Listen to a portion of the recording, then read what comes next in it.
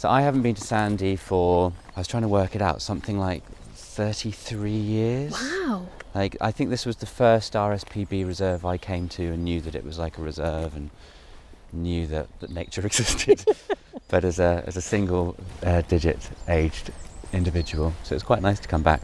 It's got so many different bits. So you've got the arts and crafts gardens, which suit many people. But then you've got... Do they suit you? I like them, I really do. I'm a bit of a gardener at heart. So I like wildlife gardening, and it's kind of a bit of my happy place, as long as there's wildlife there then. How does arts and craft gardening sit with wildlife gardening? So it's all Are we talking arts and craft movement, or are we talking... kind of design. People are making things out of... More the movement and the design. Okay. So the person who originally created it was very arts and crafts. But we've made it organic, peat-free, and bringing as much wildlife as we can into the garden. As I pulled up to the main lodge, the first thing I saw was a squirrel raiding a bird feeder. Of course, and I all was like, wildlife is welcome. How can you come to the head office of the RSPB and there's a squirrel there doing its thing? There are so many bird feeders, no one's going to go hungry.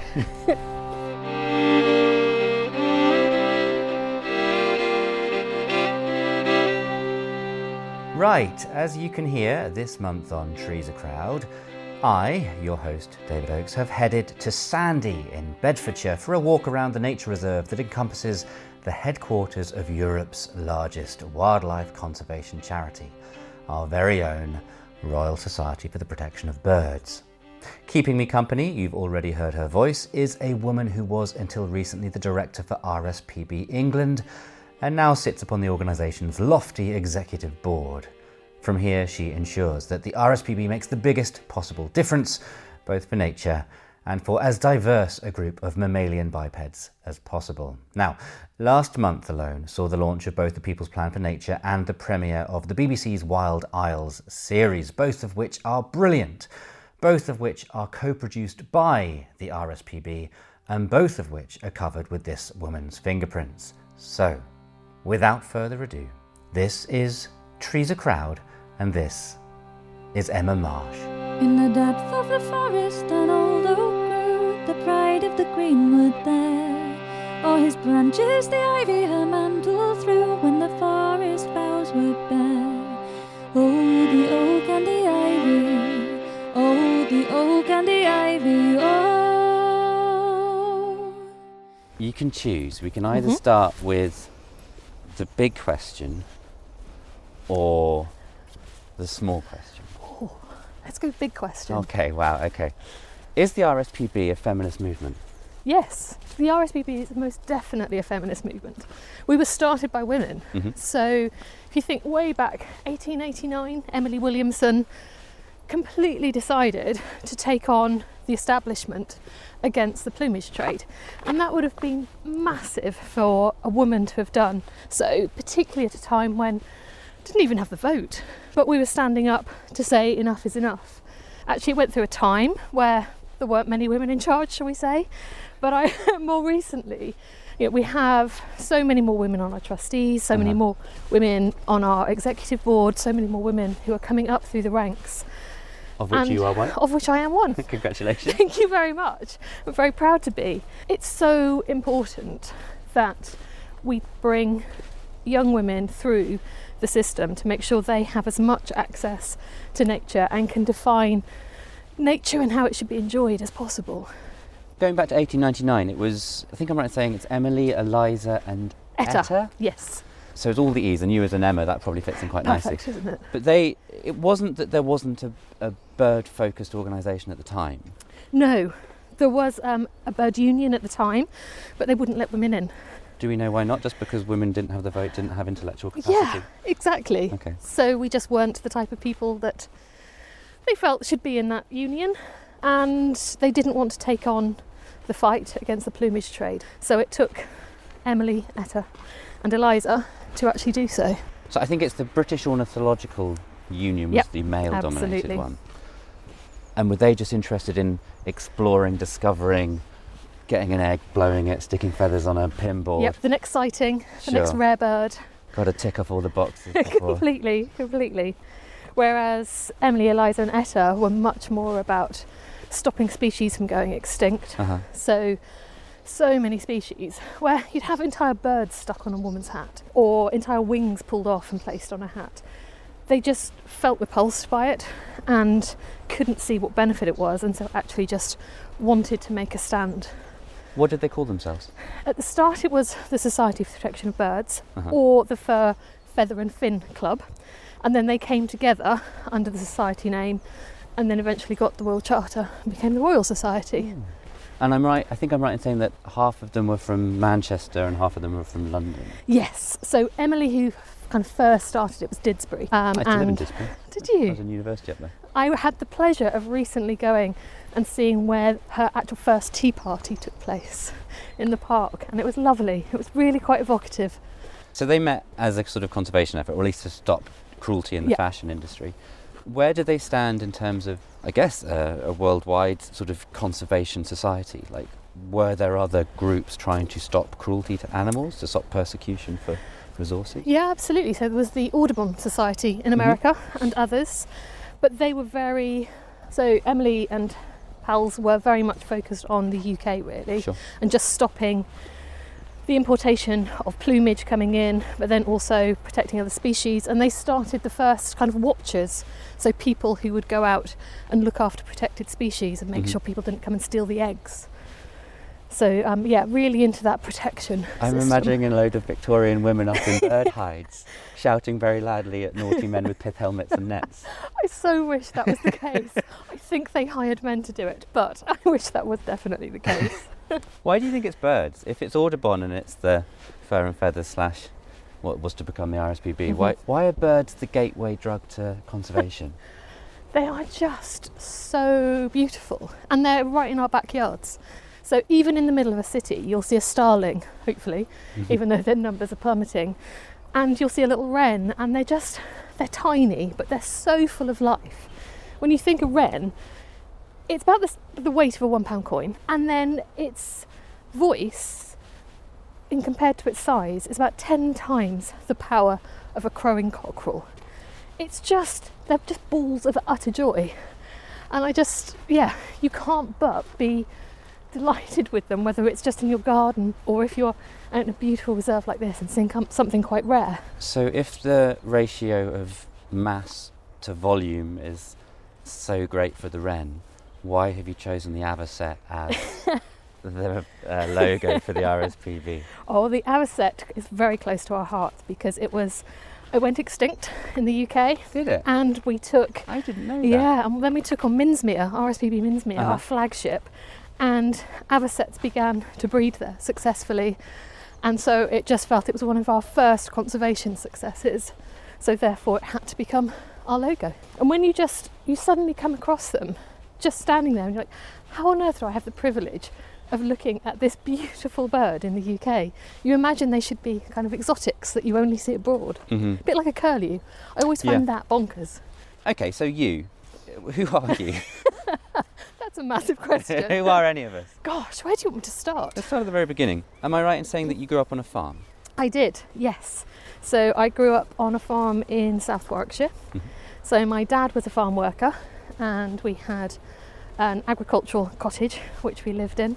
Just the fields were my playground, and I know lots of people say that, but they really were. I would spend my days building dens in kind of hedges and just sit there and feel utterly peaceful. Yeah, I was so lucky to just be able to explore all those fields. Was wildlife a part of that, or was it more countryside? Because they're not entirely the same thing. Firstly, I would say it was countryside in the sense of the space. So I'm an introvert, and I get my energy from being in my own head. And so that sense of space and being alone was really powerful. But the more time I spent just sat or just walking, wildlife came into its own. Just a hare just ran through into that bracken. Is that bracken? Yeah. Yeah. Sorry to interrupt. No. Enough about you. But that's okay. More about the wildlife. Counts. Sorry, go on. Yeah, just the wildlife started taking over. So things such as the lapwing, or as my dad would have called it, the peewit, just, again, bonkers birds that you don't expect. And at that point, when I must have been around 10, there were hundreds of them in the back fields. now, none, absolutely none in those fields. But yeah, it was a real privilege to have that ability. Was it birds? Was it always birds? It was a mix. Okay. So I'm not a twitcher, I'm not a birder.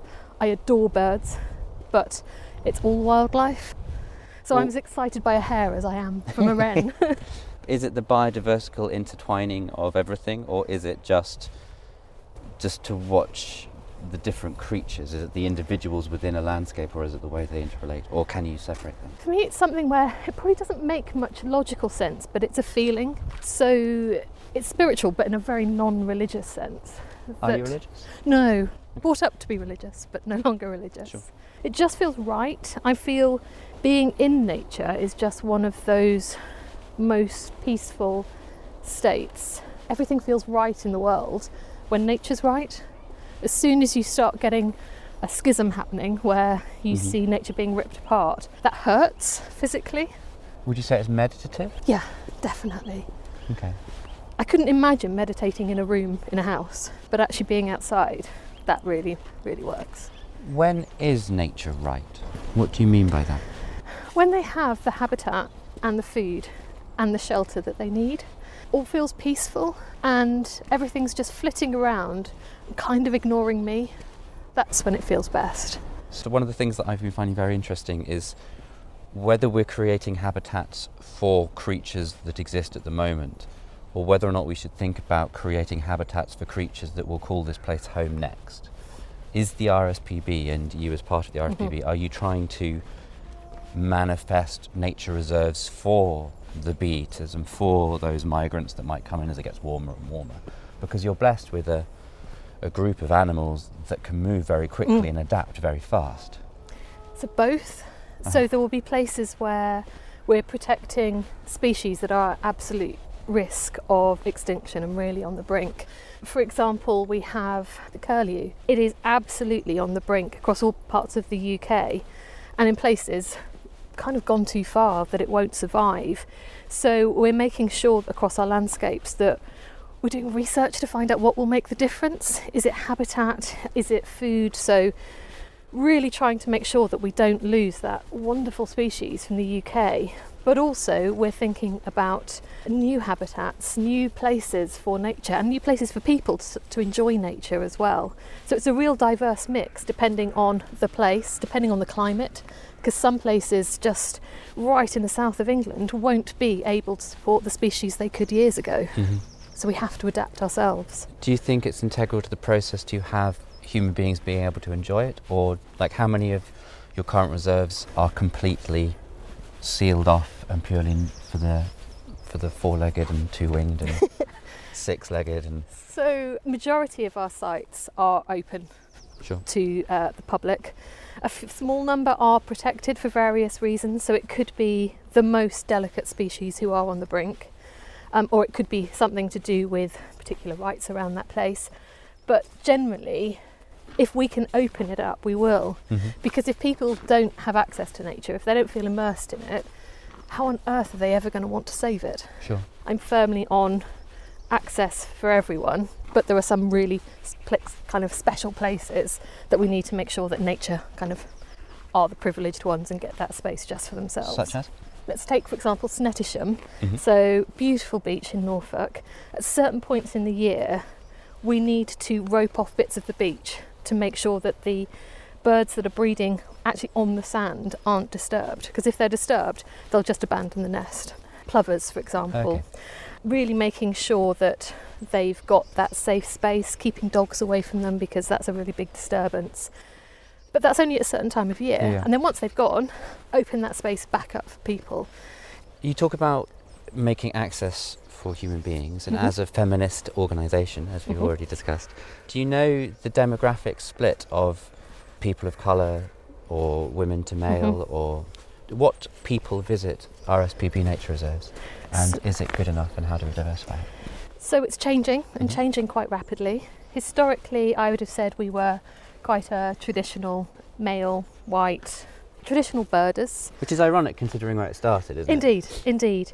And you know, those members are so important to us, and continue to be and will always be, but we want to make sure that everyone has that access. So we're seeing many more women who are joining us. We do special events, so for example, nighttime walks just for women. So rarely as a woman can you enjoy a nighttime walk and feel safe. So we put special walks on so that you can enjoy the splendour of one of our nature reserves at night and hear those amazing sounds and just be immersed in it. And we know we've got a long way to go in terms of wider demographics. So we know that our own staff and our visitors are not diverse enough. We need to represent the UK. We need to be much more diverse and inclusive. But we are on a really, really important drive at the moment to change ourselves, to change the way we work, to change the way we kind of reflect the UK, to make sure that we are seen as a place that people want to be. They see themselves in us. And I'm really proud of the work we've done so far, but it's definitely not done yet. We've got a long way to go. So going back to your farm field and your dens, yes. What happens next? So it was very clear from my parents that they didn't ever want me or my brother or sister to go into farming. If you don't own the land, it's impossible. You're just working for other people, basically. Exactly. Were they from farming stock themselves? My dad, yes. My mum, not so much. She came from brickworkers down from London. Would you say you're working class then? I would. Rural working class. Rural working class. Yeah. And they were very much of the view that that wasn't a life that could be sustainable, and farm workers were losing many of their rights, for example, so Agricultural Wages Board going, etc. So they really wanted me to be the first member of the family to go to university, so I took up my other love, which was politics. So I ended up going to Keele University in the Midlands, big rural campus, so there were lots of trees, big woodland, and I studied international relations. Are there any obvious parallels between the world of politics and the world of birds? Many. Lots of male members flapping around with their big bottom feathers on display. Completely. No, Fight for survival. One of the best bits actually within the international relations degree was I studied the international relations of the environment, which was just so fascinating. And many people would find it dull, but it was all around international law and what works, what doesn't, the threats. And actually, right now, there are so many threats to the laws that protect nature in the UK. So it's standing me in quite good stead, amazingly. Has it got worse since you were at university, or are we getting better? So I would say many more commitments, many more promises. I wouldn't say action's got any better at all, to be honest.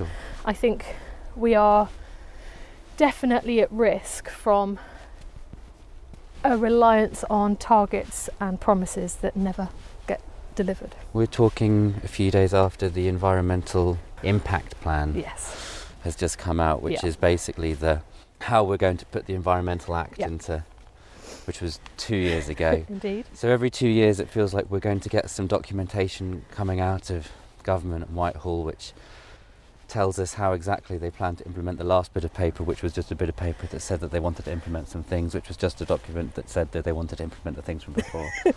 Because I remember when the Environment Act came through, and it was amazing, and we were the first country to ever put a date down to say we're going to do some environmental action, and in itself it was the first bit of an environmental policy for 20 years.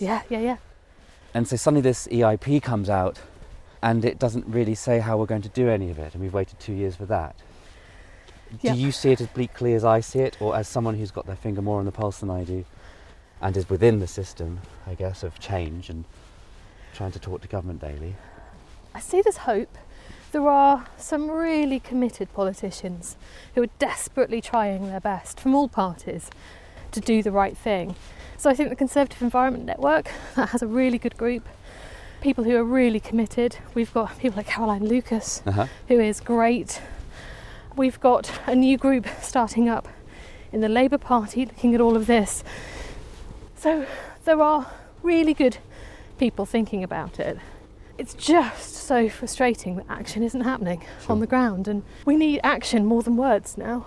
I was talking to Chris Packham, who I think is your vice president. He's one of our vice presidents, yes. And he was saying how he believes there's a percentage swell you need. You need about 25% to be in favour of something, and the rest will follow suit. Do you think that's the case in politics? Or do you think your numbers need to be much higher? I think it depends. I think it's a combination. So for me, it's getting enough politicians and then enough members of the public to really care and to shout about it. So we've been involved with WWF and National Trust to help create a People's Assembly. So 100 people from across the UK, reflecting the demographics of the UK, coming together and independently saying what plan they want for nature in the UK. They put that plan out there and encourage the rest of the public to join them. And if we can create that, so it's a people's plan for nature, that gets momentum. They hold us as NGOs to account, they hold governments, they hold businesses to account to do their bit. I think that has real legs. Sure. Because the nature crisis affects every single person. It's an existential problem. So we need every single person to have a say. So I think it's a combination. We can have all of the politicians on side, but if the public don't want it, it won't work, and vice versa. So yeah, the more we can do to get the two coming together, the better. And then we're going to ask the governments of the UK to respond, we're going to ask businesses to respond, and we will respond ourselves as well. Do you think we're going to be better off under a Labour government in terms of the environment and wildlife? From where I sit, it doesn't seem like it's anywhere near the top of their agenda at the moment. I don't think it's near the top of enough parties' agendas. Sure. I think climate and nature. Climate has risen, but then they're forgetting about the biodiversity crisis. And if we don't fix that, then the climate crisis will never be resolved. So I want to see more from them all, to be honest. All the governments of the UK, and really putting up some quite dramatic and powerful policies to bring nature back from the brink. So Keele University, you're there Yes. studying politics, but do you keep up any kind of interest in the environment, or is it very definitely books and conference halls? And... So this first year you had to do a subsidiary course, and it had to be something that was opposite to whatever you were doing. So if you were doing science, you had to do an arts, and if you were doing arts, you had to do science. So I did environmental science. So that kept my hand in, which was brilliant. And it was just for a year, but it was really, really interesting, and I really liked that. And then I would spend quite a lot of time kind of roaming the woodlands. So Keele is a rural campus. It's got, I think it's about, probably going to get this wrong, but about 500 acres of land. And so really beautiful old woods, real ancient trees. So I'd spend quite a lot of time there, on my own or with friends. It was a great place to get away from the stresses of uni. I think I look back at university now and I think I used alcohol too often as a way to get away from the stress of university, which being right next to Peak District was probably a wasted opportunity. Yeah. So you got your undergraduate degree. Yes. What happened then? So no one had actually told me where to go after that. No one ever does? No, I was really lost. Go to university, get a proper job. That was what I was told. And there's this kind of feeling that, well, if you go to university, you get a good degree, people will definitely want you. And I was just so lost. I had no idea. One of the default ones was going to the civil service, but I failed the civil service entry exams, and actually probably quite glad now that I did. So I went on a bit of a random career move over the next few years. So I worked for the Metropolitan Police for a couple of years as a civilian, which was fascinating, but it wasn't for me. And then I moved over to work in the commercial sector, so in telecoms, working actually back with emergency services to put computers and mobile data into their vehicles. Fascinating, but again, quite random. And then I took a year out because I knew that I was feeling so disconnected from nature and from the things that really mattered to me, and I couldn't see a way from the career I was in into anything else without doing something quite radical. Sure. So sold the flat, went and volunteered at HDRA, which is now Garden Organic, did time volunteering out with conservation organisations. So at Garden Organic it was doing a box scheme, so it was growing organic food for people. With others there was quite a lot of scrub bashing and clearance. Sure. I worked on a vineyard for a short time. Oh, cool. So it was just really trying to get so much experience and make sure that this move would be right for me, and kind of it cemented the fact that I wanted to be in the environment or conservation sector. Well, it sounds like you sort of almost went back into your farming. Yeah, and I would have loved to have basically done horticulture and done it on a wildlife friendly basis. But my word, it's hard to get into that again if you don't have the land. Sure. The cost of renting, it's astronomical. So, well, how, like in the same way as we're talking about making the nature space accessible to people, how do you make the horticultural space? I think across horticulture and farming, we need to make space for people who can take up tenancies safely, securely, if they don't own the land. Otherwise, it just becomes a career for those who have that privilege from birth. But those who own the land are never going to give up. Some do, some have. In the past, I mean, some councils still do have farm tenancies. A lot have disappeared, sadly, but those that still exist are fair rates for tenancies, which then support young farmers to go into farming. And if we can make sure that things such as elms, so farming subsidies. The environmental land management scheme. Indeed, well done. If we can make sure they reward farmers doing good for nature and the environment, then that would help future farmers and future horticulturalists. Elms faring? Because there was talk relatively recently of it being put on the EU bill bonfire and being got rid of. Yes, we were really worried late last year that it was just going to be completely watered down. It's not so bad. We've got hope. There are some good things in there. Coming back to hope. That's a repeat hope theme drives of a lot of me. this. I think if you're a conservationist and you don't have hope, it's quite bleak. There's a sign in the reception I saw whilst I was waiting for you to come down that says hope is a thing with feathers. And it keeps us going. Every knockback we get, we kind of dust ourselves off and get back out fighting. Do you have to be intrinsically optimistic to work in the charitable NGO conservation environmental world? You don't have to be, but it really does help. If you don't have that optimism, it can feel really quite tough, because you see so much nature disappearing on a daily basis, whether you see it at the policy level or it's kind of in your own kind of community. You're fighting all the time against developments which are going to be really damaging for nature. Yeah, it can weigh heavy, but the optimism and our belief that we can win this for nature, that keeps us going. If you could click your fingers right now and enact one change, what would you do? That's amazing. I would make sure that all the legislation there is actually delivered and monitored and robustly enforced. Are we talking environmental legislation or all legislation? Environmental legislation. Would that mean cancelling legislation that is anti-environment too? It would indeed. Yes. Okay. Because so many of our protected places, they're not robustly monitored. It's not enforced. No. And so even the places that we deem in the UK to be the most special for wildlife, we're still not protecting. And that's just mad. I think between the RSPB and Wild Justice, you've put a bounty on someone's head who recently shot illegally. Not that there's a legal reason to shoot an osprey, but shot 5 ospreys, seemingly for sport and fun. How do you feel about putting a bounty on someone's head for information? I mean, I think it's very cool and old-fashioned. I mean, I haven't ever thought of it in that way. Is it £10,000 for information to find the guy? Or guys? Or girls. We don't know who it is. Feminist organisation after all. Don't exactly. Cast gender aspersions. We don't do it lightly. Have you had any leads? Police investigations, we can never ever say anything. Just the persecution of wildlife. You know, we have some pretty good legislation in this country to stop wildlife crimes, and yet people get away with the worst things. It makes me so angry that people could do that. What's the biggest wildlife crime that you have committed? Gosh.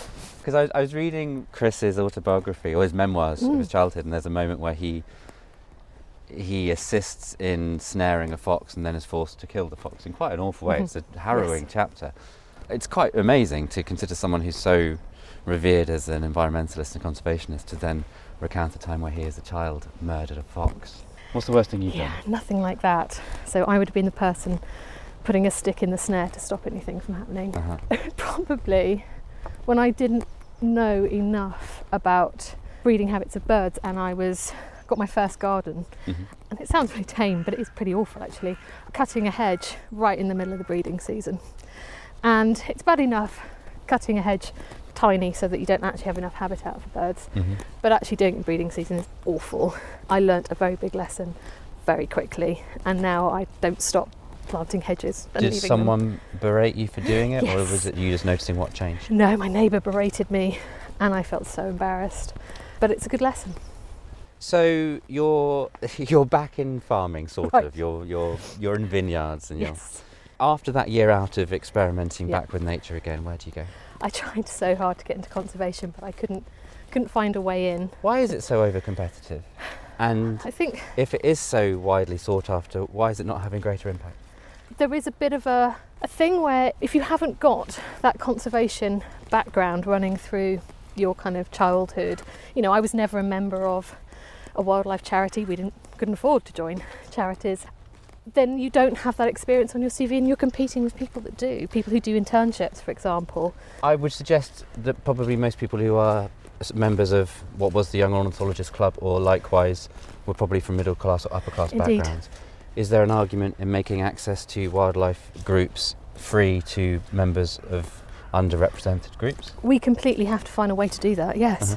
A real ambition of mine is to make sure that access is much more open and we stop putting barriers in the way of people, whether it's race or class. It has to be there for everyone.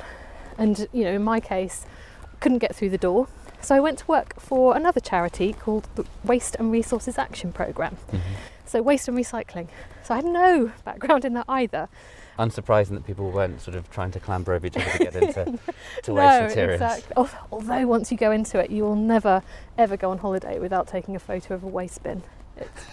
Honestly. Please expand that thought. Anyone who works in waste and recycling, you come across the most amazing innovative systems when you go on holiday, and you will share them with colleagues. Like, we're talking like bins with solar panels and... Bins that are buried in the pavement. Bins which just are able to weigh the recycling so that you can capture all of that information and then give the money back to the community. Honestly, there are some amazing things. Have we got the worst bins of all developed countries? Not the worst. Who's got the worst? Good morning. Oh, gosh. Name I've been and too far out of it now. Who's got the best bins? Who had the best bins back in the day? Back in the day, Italy was pretty good. Well done, Italy. Yeah. So I worked on recycling to start with, on the Recycle Now campaign. And then we got funding from the government to look at tackling consumer food waste and food waste in retailers and producers and across the whole system. And so I spent many years then working with some amazing colleagues on tackling food waste in the system. So I was kind of head of the Love Food Hate Waste campaign for a bit, working with my colleagues who did all of the data and working with people like Tesco to try and make changes to their products and packaging. And we made progress. We were able to reduce the amount of food that people threw away from their homes. We got some supermarkets to actually start disclosing how much waste they were producing, and it was really fascinating. But the thing that really got to me was that, and everyone uses Wales as an example, but the amount of food we would throw away in the UK would take the size of Wales to grow, and that is the amount we were just throwing away for no good reason. And it just took me back to the farming and we're talking space about for nature. just food waste here. We're just not food talking waste. about packaging or anything No, like that. food Just waste. food waste. That's insane. Completely insane. So if you think if we didn't throw that away, how much more space would we have for nature and to produce food? I find it's just so sad. And then I saw a role come up at RSPB, which was for regional director in the Midlands. And it would enable me to get back to working closely with nature. I could work with an incredible team across nature reserves across the Midlands, also campaigning. Too good to be true. They gave me a go, and yeah, it felt like coming home. And you've since then been the head of RSPB England. Yep. And you're now on the executive committee. Yes. How many of the people you work with came through similar routes of not getting instant access to conservation, and how many of them went through the more middle class member of the YOC direction? When I first joined back in 2016, it was rare to come across anyone that came from outside of that world. Sure. There were a few, and would kind of cling to each other. But now, so many more people from such diverse backgrounds. It's really exciting, actually. Does it make decision making more dynamic? It does. So it makes it much more interesting as well. The groupthink isn't there, so we'll challenge each other. We'll think through how various decisions would impact all parts of society, and I think it makes us such a better organisation. Are you the biggest conservation organisation in Europe, I read? Is that true? We are, yes. Why is the RSPB the biggest conservation organisation in Europe? I think because we work across all 4 countries of the UK, and we work on all bits of what is known as the conservation toolkit. So we work on policy, so influencing all 4 governments, influencing local government. We do direct conservation on nature reserves where nature has to be protected. So we've got over 200 nature reserves across the UK. We work off those nature reserves, so we'll work with partners, with landowners, with farmers to do landscape scale conservation. So taking a whole moorland, for example, and joining up all the various landowners to create a real habitat for nature. We do campaigning. We'll fight in kind of public with the public to make sure that the public's voice is heard. Sure. We do conservation science. So we're working with universities and scientists from around the world. And then we're also doing international conservation, which most people don't even know that we do. So we're working at the moment in Kazakhstan, across the Kazakhstan steppe, and protecting the Kazakh antelope, which is another bonkers animal. It's got the most huge nose. Why is the RSPB in Kazakhstan looking after antelopes? So we work with the local birdlife partner. Okay. So we're kind of the largest birdlife partner. There are birdlife partners across the world. BirdLife is a big international conglomerate. It started in the 90s? Well, we joined in the 90s. Sure. So actually it was its 100th year anniversary last year. It's been around that long? Yeah. Oh, wow. Yeah. And everyone came together from all around the world to celebrate and look to the future. So we work with those partners to protect habitat. So we're not just birds, we look at all habitat, because if you don't do the habitat, the birds won't survive. Sure. And then the BirdLife partner and local conservation charities wanted to protect the Kazakh antelope, and so we've been working with them. So it's gone up from 40,000 Kazakh antelope just a few years ago to over 1.3 million now. The Kazakh government, as a result of the importance of that whole landscape, has now designated, I think it's just over 650,000 hectares, which blows my mind. That's now protected for nature. That is the kind of scale of conservation that changes the world. Sure. And that's one of the reasons we're so big, because we're not about just changing our backyards, we're about changing the world. Do all of these world-changing big projects like in Kazakhstan, or even, I don't know, areas like the Chernobyl fallout zone, which is the most amazing rewilding, unintentional rewilding exercise the world has ever seen, is it always reliant upon developing countries or underdeveloped countries to give their space over to make the first world look good and kind? For me, it's about what can we do to help those communities. I think it's really important that we save nature everywhere. Sure. There's just more of it in places where we haven't built so many buildings. Exactly, and the UK is so nature depleted, so built on, and we need to protect as much space as we can in the UK, and we will do our best to do so. But there are some spaces that are pretty much untouched in the world, and we must do anything we can to help those communities to protect them. Okay, what's the best thing about your garden? The best thing about my garden would be this massive copper beech. Oh, It must lovely. be well over 100 years old, and it's the reason I bought the house. My husband bought it for the house. I just wanted the tree. When we saw it, the estate agent was raving about the fact it didn't have a tree protection order, so we could chop You can it down. cut it down if you want. And I was like, I have to buy this because I want to protect it. It's just magical. Spring, lying on the grass, looking up into the canopy. There is nothing better. There was, hopefully she doesn't listen to my podcast, the woman who lived beneath me in London moved in the winter, and we've got this beautiful, must be 400, 500-year-old oak tree in the garden. Oh my goodness. It's stunning. We live right on the edge of Crystal Palace Park, so it used to be an arboretum, so there was lots of old tree specimens there. She moved in the winter and loved the tree, and she was in the basement flat.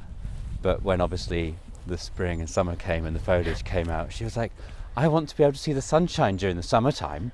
I think we should prune this tree back. We're like, no, it's hundreds of years Exactly. old. You've lived here for 6 months. I think it has squatter's rights by now. Completely. So there are 3 questions that I ask everyone who comes on the podcast. The first question is, if you could go for a walk anywhere in the world right now, carbon footprint be damned, where would it be?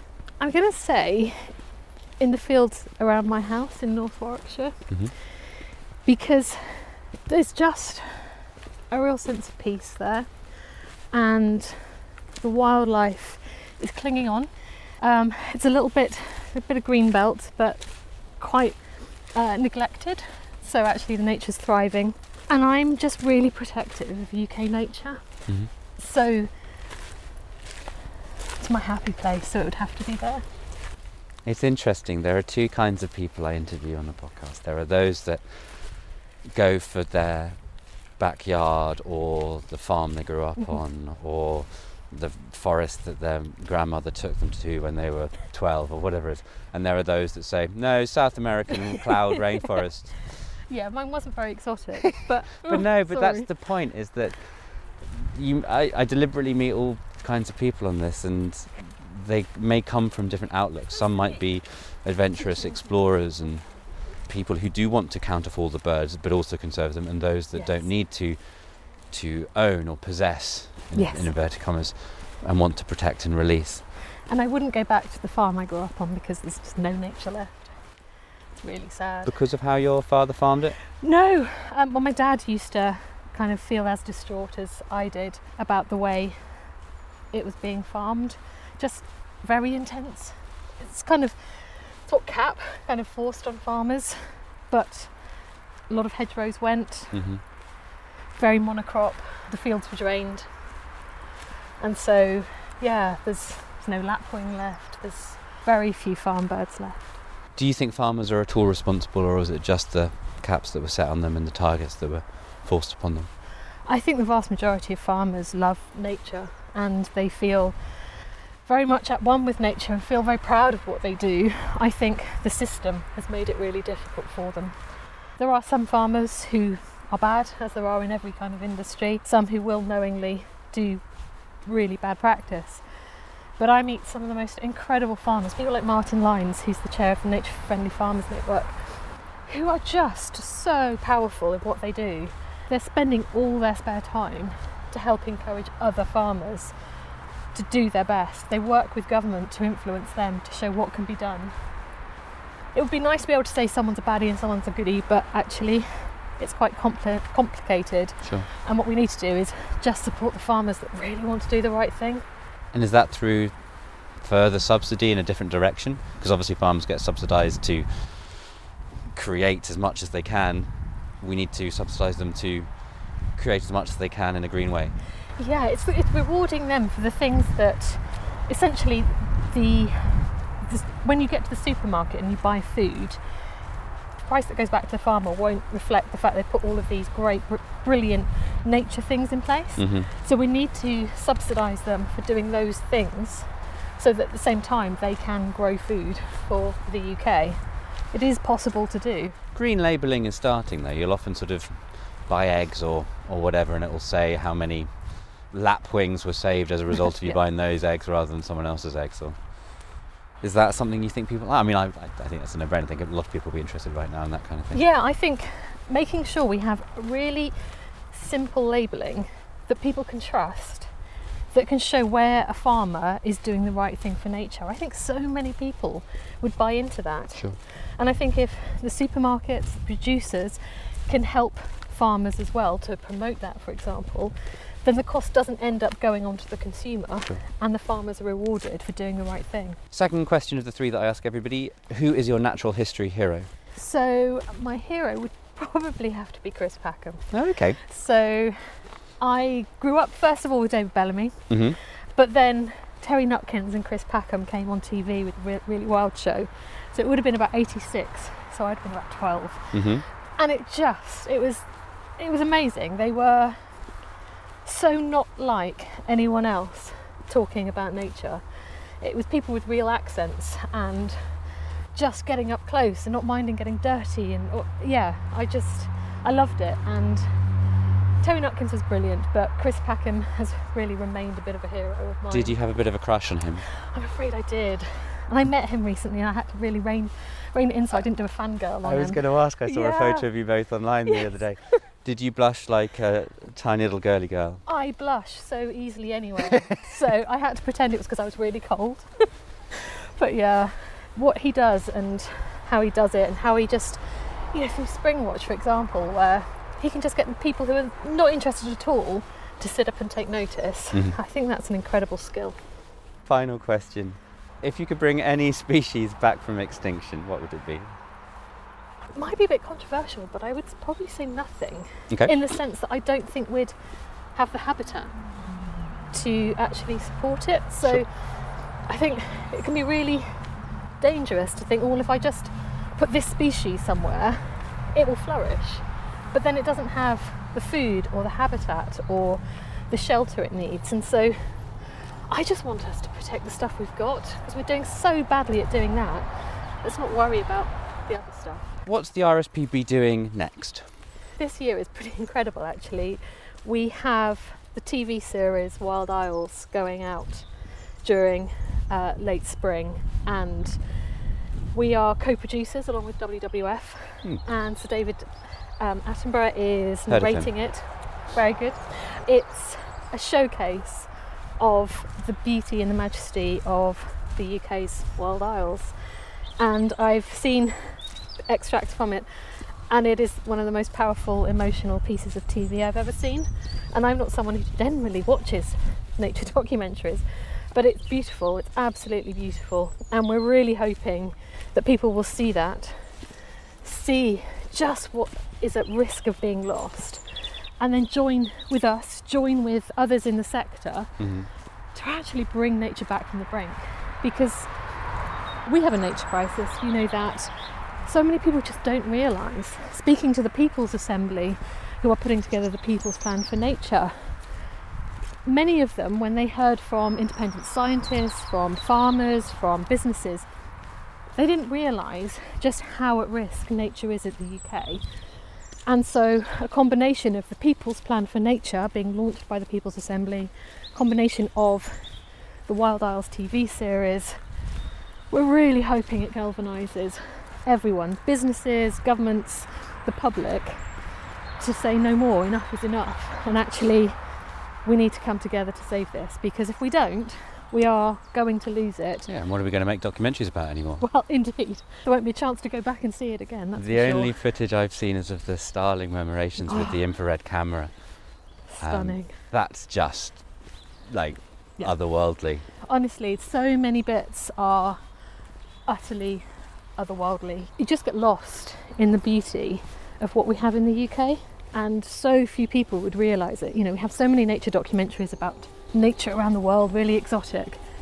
We've got stunning nature on our doorsteps, and most of us don't even realise. Which might be good for the long-term protection in some instances, maybe. Indeed, but people have to see nature, feel nature, and be in nature. Yeah, completely. Emma, thank you very much indeed. It's a pleasure, thank you.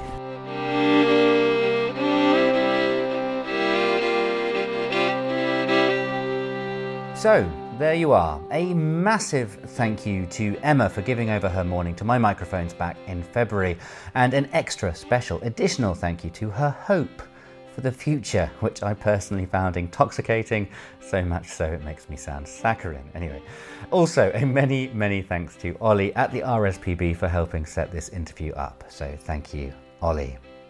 As you've heard in this interview, the RSPB, WWF and National Trust People's Plan for Nature is hopefully a huge step forward for holding our government to account should it wish to commit to green targets properly. It is brilliant and was launched just a matter of days ago, and you can find a link to everything about it, and indeed everything else that Emma spoke about in this interview, at treesacrowd.fm. We will be back in 1 month's time with a bona fide rock star / wildfowl aficionado. But until then, why not ditch the chocolate eggs this year and buy someone an RSPB membership and nurture real birds' eggs instead? For I want to wish you a very happy Easter. Bye bye. Oh, the oak and the ivy, oh, and the ivy. Oh. This podcast is produced by OG Podcasts. Find out more at ogpodcasts.co.uk.